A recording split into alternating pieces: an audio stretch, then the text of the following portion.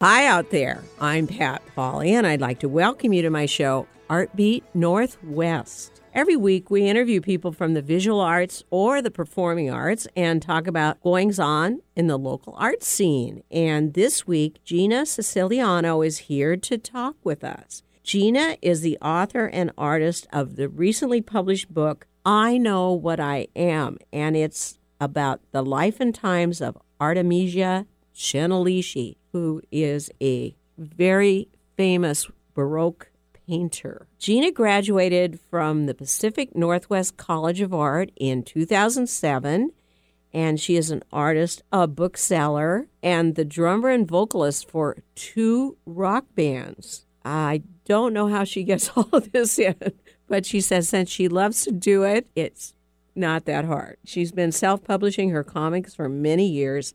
She lives in Seattle. Welcome to the show, Gina.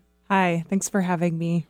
Great. We're so happy you could come in today. But before we get started with the interview, let's talk about some wonderful local events. Kirkland Arts Center's Holiday Art Fair opens November 29th in their gallery on Market Street. That's really soon. And that's in Kirkland. It runs through December 8th, and the hours are 11 to 6 weekdays and 11 to 5 on weekends. Local artisans are presenting lots of wonderful clay creations, paintings, jewelry, weavings, glass creations, and more, and all at affordable prices for Christmas giving. So be sure to stop by.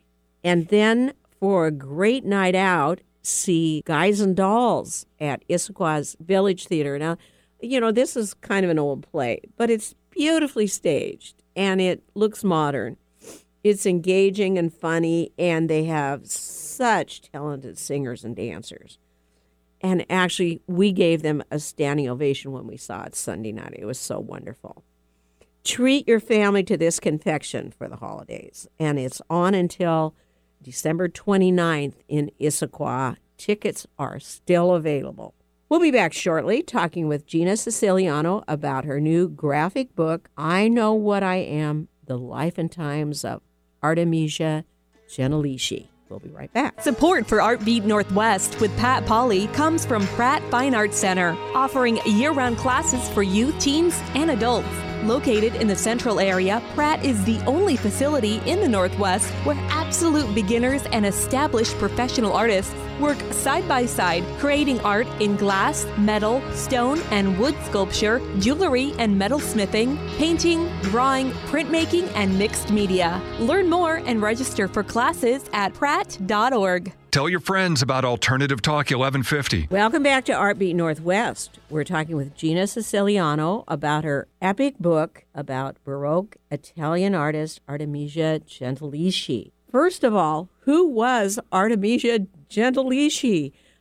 She's well known to some people, but I think to a lot of listeners, it may not be someone that they've heard of. Well, she is starting to become a little more famous. She's kind of going through a little bit of a boom right now, where more and more people are discovering her, which is great. But she was born in 1593 in Rome, and was trained by her father, who's also a painter. And both she and her father were followers of Caravaggio, who's also sort of becoming a little more famous recently.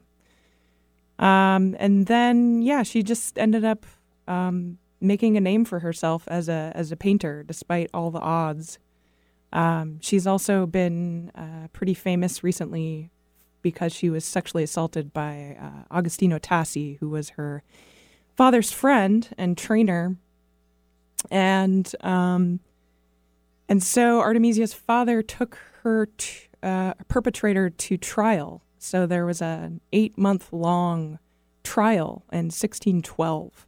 And the trial serves as sort of an amazing window into early modern culture and gender relations from that time period.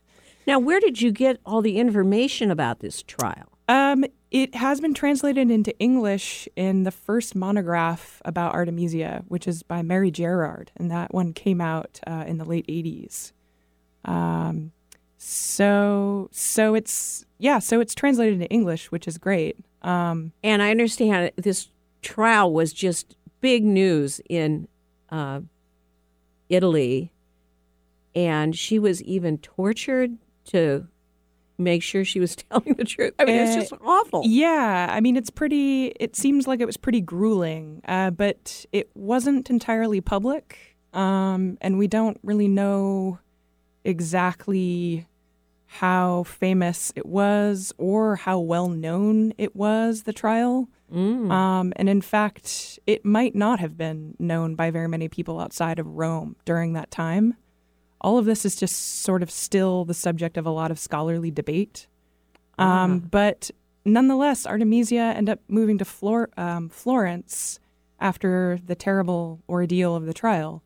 And she did really well in Florence, and then ended up going back to Rome for a little bit, and then did a brief stint in Venice, and then spent most of the rest of her life in Naples. And she just continued to paint, and she did pretty well and had a large number of different, very wealthy, famous patrons. And she lived until she was like in her early 60s, up until around 1655 or so. So she managed to make quite a name for herself, despite all the odds. And I understand that she used to be just kind of famous for this rape trial, and then people sort of rediscovered the fact that she was really a wonderful artist. Back in the 70s, she kind of got rediscovered, and some books were written about her. And so what was her, what kind of art was she doing? She was an oil painter. She didn't do any large fresco work. She mostly just did oil paintings for mostly private galleries for very wealthy patrons. But she's probably most famous for her women figures. She might have been known for her ability to paint the female form in her time as well. That's certainly a theme that comes up a lot. And of course, most of the themes in her painting are biblical, as that was the mode of painting in Catholic Italy at that time, mostly Old Testament imagery, and also Greek and Roman classical mythology was also the subject matter, and that was what everyone was painting at that time, including Artemisia. But certainly her approach to painting has stood out for all kinds of different ways. And in terms of like what her paintings mean and how she felt about them and the weight that they had, all of this is just part of an ongoing scholarly debate that is always happening. And my book was sort of a link between a very scholarly, academic, ongoing debate and sort of bringing that world into a broader, more general reading public with a graphic novel. But in terms of what we don't know, what we know and what we don't know is all just constantly being debated by a lot of different art historians and different types of scholars. Now, this scholarly debate, I have a feeling it had to do with some of her paintings being quite, like Judith slaying Holofernes, violent, and maybe being a reaction to her anger at this rape and this trial. But then some people think, well, that was just what they were painting at the time. What kind of feeling did you come out with? Well, we don't know. I mean, we just don't know. And we don't know the circumstances exactly of the Judith painting and how and why it was done. So we can guess based on lots of different ideas. We just so badly want to see that autobiographical component in the painting of the Judith painting. We so desperately want that image to be an image of revenge.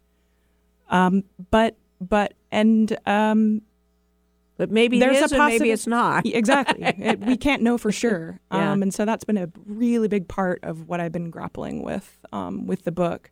And I think that what I have really tried to do is just to put Artemisia into the context of her time and place and sort of study her circumstances in that way. So rather than taking her out of context and trying to find ways of personally relating to her in the painting, what I've tried to do is put her into context and sort of create her world and then put her into it so that we can make guesses about the paintings and what they're about by looking at the circumstances and the dynamics of that time period, if that makes sense.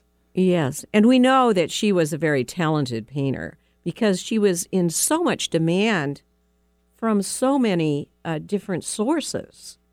And, of course, the subject of her paintings was what they were painting in that day. But she was also very good with color and depth, and besides being good with the female form, right? Yeah.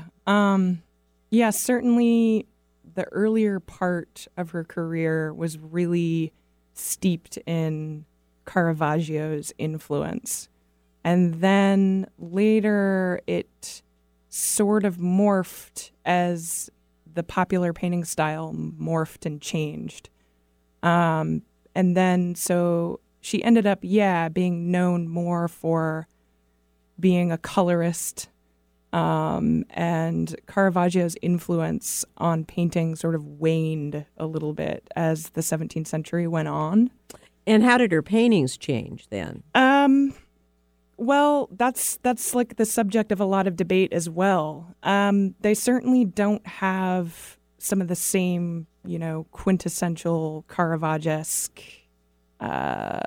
components later. They're softer, really. Well, the colors are a little different. There's not quite the same sense of chiaroscuro happening in the later works. There's a little more of a Bolognese influence, a little more classical influence. And some people think that she changed the look and feel of her paintings to conform more to what her patrons wanted. Some people think that her paintings were altered by other people. Some people think that she altered them later to get better sales and reach different patrons. Some people think that it had to do with her environment and the Neapolitan environment, and also what she was dealing with in her later life that might have changed the look and feel of the paintings. So but what you're saying is that we actually don't really know. People Correct. think these things. Correct. We put a lot of guessing into it, and we want so badly to have our feminist hero. But I think that we can still have our feminist hero and still consider the historical context, and looking into that historical context is so rich. The history is so rich that we might as well delve into it and keep discussing it rather than draw conclusions based on our emotional responses. So hopefully that makes sense. Yeah, well, she was not only a very wonderful painter, but very prolific painter. Well, partly she wasn't paid very much because she was a woman and she was trying to get a dowry for her daughter, right? And so she kept painting and painting furiously to support her family. Mm-hmm. But, who knows what drove her topics and her subjects. Sure, but she was also mostly just trying to make ends meet, too. And painting back then was not thought of in the same way it is now, where it's thought of oil painting now is seen as sort of like a fun hobby. But back in the early modern era, it was a profession, a very important profession like any other. She had to, just to make ends meet, she had to make a lot of work for a lot of different patrons. And that's typical of most artists from that time period. All the big artists were churning out a ton of work all the time for their patrons. And their patrons could be very demanding.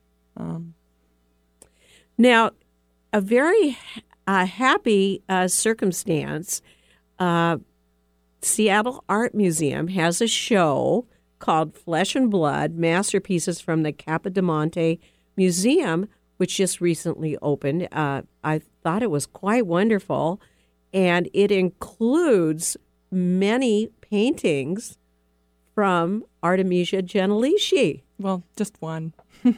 Oh, I thought there were others. There's just one of hers, but... And that's the one I was really looking at the most, and then I thought, oh, well, there must have been others, but no. No, it's just the one Judith painting, but It's a very important painting, though. It's true, yeah, and it was her earlier version of the Judith painting, of the Judith Slang Holofernes. But also, like, a lot of her colleagues are in the show, you know, which is important. And a lot of different painters that are in my book are featured in the show, as well as Artemisia. So why don't you mention some of the painters that are in the show, because we want to make sure people get to the museum, too. Yeah. So a lot of the Neapolitan painters that were working alongside of Artemisia are in the show, like Giuseppe di Ribera, Stanzioni, Cavallino, Caracciolo. And then there are some more earlier Renaissance paintings in the show as well. People that might have definitely influenced Artemisia, like the Carracci. And then, of course, there's also some big early Renaissance hits in the show, too, like Titian. And there's a Raphael painting as well. It's a pretty big show. It spans a lot of time, 16th and 17th century Italian masterworks. There's a lot of artists in it. And what's kind of interesting about the Capodimonte Museum is it actually wasn't open to the public. It was a private collection until, I think it was 1957. So, and then the collection has never been shown outside the museum previous to this showing at the Seattle Art Museum.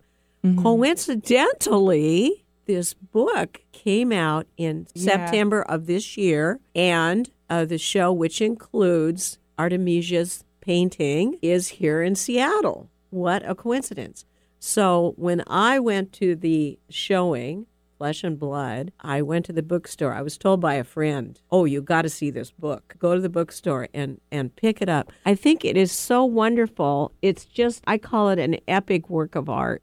Why don't you talk about your book a bit, exactly what it is, because it is absolutely stunning. Oh, thank you. Okay, why don't you talk about it a little bit? When I graduated from art school, I got to see Artemisia's second version of Judith Slang Holofernes at the Uffizi in Florence. And I first discovered her in art school in a basic, just Western art history course. And I knew immediately that I wanted to do a graphic novel about her life and work. Oh, you knew it immediately. Immediately. Oh, yeah. So this has been kind of a life journey, actually. Yeah, and I've been drawing comics for years and years, forever. For my whole life, I've been drawing comics. It's been a medium I'm really comfortable with for forever. And, you know, I could see that all the great stuff of graphic novels is right there in Artemisia's life and in her work. It just made sense. And then it took me a little while to be ready to tackle it. But then when I felt ready, after I'd moved up to Seattle about 7 or 8 years ago, I started the project and I broke it into 3 parts. The first part dealing with her early life, the second part dealing with the rape and the trial, and then the third part dealing with the rest of her life. And I pretty much just dove in. I took a year off at first just to read books about the time period, trying to get a feel for like what women were doing at the time and what the art scene looked at the time. Just reading anything I could get my hands on about the Italian Baroque and later Renaissance. And then I self-published the first 2 parts of the book, put those out, and then took another year off to do research at the University of Washington Library for the third part of the book, just since the third part deals with so much more, like so many different places and political and social situations. That it really took an extra research push, and again, using the university library to get that third part put together. And so then finally I got that part done, and I'd already been kind of slowly sort of working my way into Fantagraphics. Fantagraphics is like sphere. They publish so many books. They publish so many things. So Larry at the shop gave me a show where I showed some of the original pages. Gary Groth finally started expressing a little bit of interest, and then gradually eventually they picked up the book. And so this last year has been really about production and working with Fantagraphics to make this enormous pile of paper into a book. And that's been really amazing. Fantagraphics has been wonderful. And I can see where my book fits into their oeuvre. They're doing a lot of more historical stuff. Their design team was amazing. They really put in a lot of hours into the look and feel of the book, and capturing all of the ballpoint pen, because all of the comics are done in ballpoint pen. Oh, really? Yeah. So their production team just did such an amazing job reproducing that ballpoint pen and the whole thing. And their editors were great. Although I've worked with my own editor for years as well on the book. And then now it's been working with their marketing team, which has been really interesting as well and really cool. So you've really had a good experience with them. That's so good to hear. Yep. It's already time for a break. We're here talking with Gina Siciliano about her new book about Baroque Italian artist Artemisia Gentileschi. We'll be back shortly with more on Artbeat Northwest.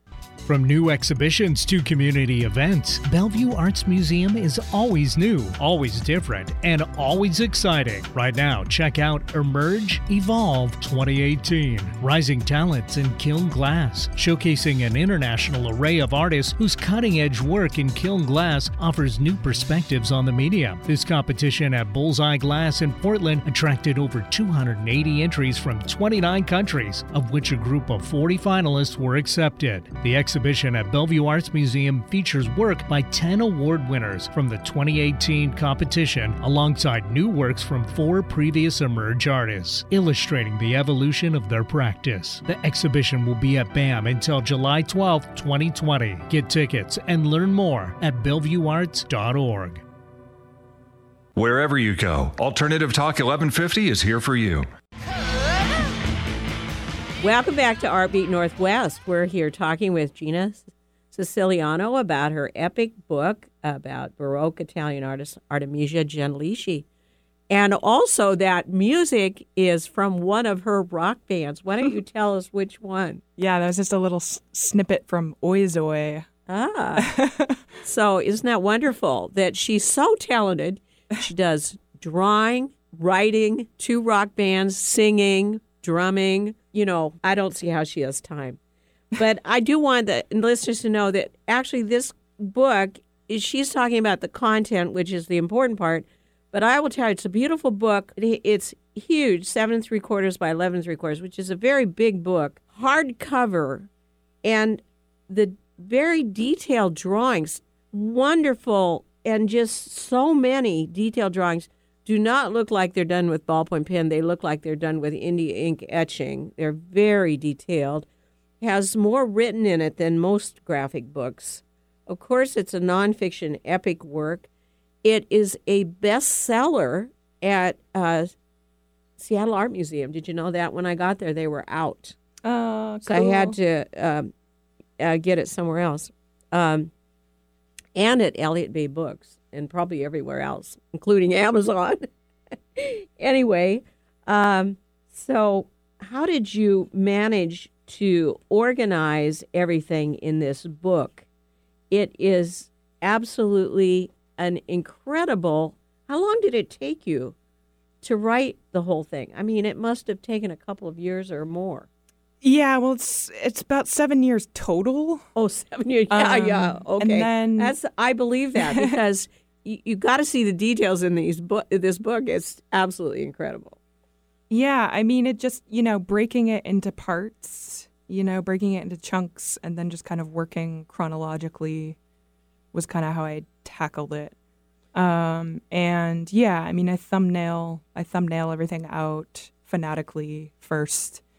and then working with an editor for all the writing was like super helpful and important. It's just a wonderful old friend of mine, Jason Conger, was able to do a lot of editing for me in those early stages. So that really helped just with the flow of the text, the voice of the writing, all of that. And yeah, it just was like bit by bit, anytime I would have any of those free moments, it would just go back to the project. And because there's so many different like components of it, I was able to stay focused, like I wasn't doing the same thing for like 7 years. It was like reading books or drawing or doing the thumbnails or the pencil or the pen, the inking, or, there were so many different aspects of it that I was able to stay totally focused the whole time, and pretty much worked on it almost every day, like working on some aspect of it pretty much every day this entire time. You must be an excellent time manager to do all of your art, your vocal performance, and of course your bookstore job in addition to that. So I applaud your efforts. Oh, thanks. Well, I don't really have a choice in some ways. I mean, I have to have day jobs in order to live. And then in order to feel like life is worth living, I have to do what I love to do whenever I can.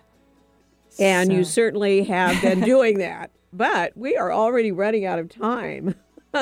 I want to remind people that this book would be an absolutely wonderful Christmas gift. Oh, thank you. For people. But if you give this gift, you got to also go see the exhibit at SAM and see that painting. Is just wonderful. Thank you for coming in, Gina. We're so happy that you could come in and talk about this epic, I call it an epic book. Thank you. Now, how can listeners find out more about your art and buy your book? Well, you can always get it from Fantagraphics, and you can also get it at Seattle Art Museum. When I was there last week, they had a lot of copies, so they must have reordered it. Okay. And it's at Seattle Art Museum. It's at Fantagraphics. You can order it from Fantagraphics, or you can get it at their Georgetown shop as well. Okay. Such a great idea for holiday presents. Such a wonderful book. And be sure to listen in every Tuesday at 5 p.m. and every Monday at 8:30 a.m. for Artbeat Northwest. I'm your host, Pat Pauley, signing off on Alternative Talk 1150. Have a great creative week.